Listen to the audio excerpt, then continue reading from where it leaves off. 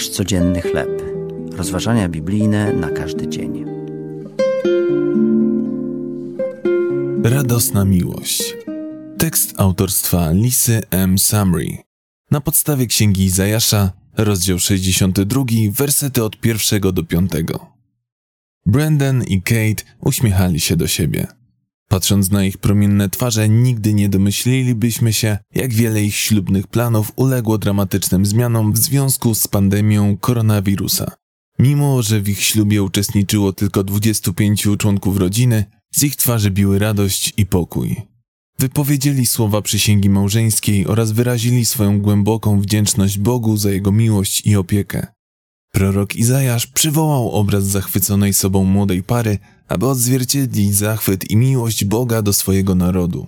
W piękny i poetycki sposób opisuje Bożą obietnicę ratunku oraz przypomina swoim czytelnikom, że ofiarowane im zbawienie Boże odzwierciedla rzeczywistość życia w złamanym i zepsutym świecie. Jedynie Bóg może pocieszyć zasmucone serca i zaspokoić ich potrzeby. Oferuje pomoc swojemu ludowi i jak oblubieniec raduje się z oblubienicy, tak nasz Bóg będzie się radował z nas. To niezwykła prawda, że Bóg zachwyca się nami i pragnie z nami obcować. Mimo że będziemy się zmagać ze skutkami życia w zepsutym, grzesznym świecie, mamy Boga, który nas kocha i to nie z przymusu, lecz radosną miłością, która trwa na wieki. Jakie obrazy przypominają Ci o Bożej miłości?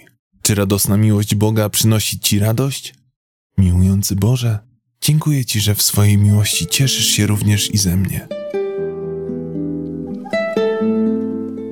To były rozważania biblijne na każdy dzień.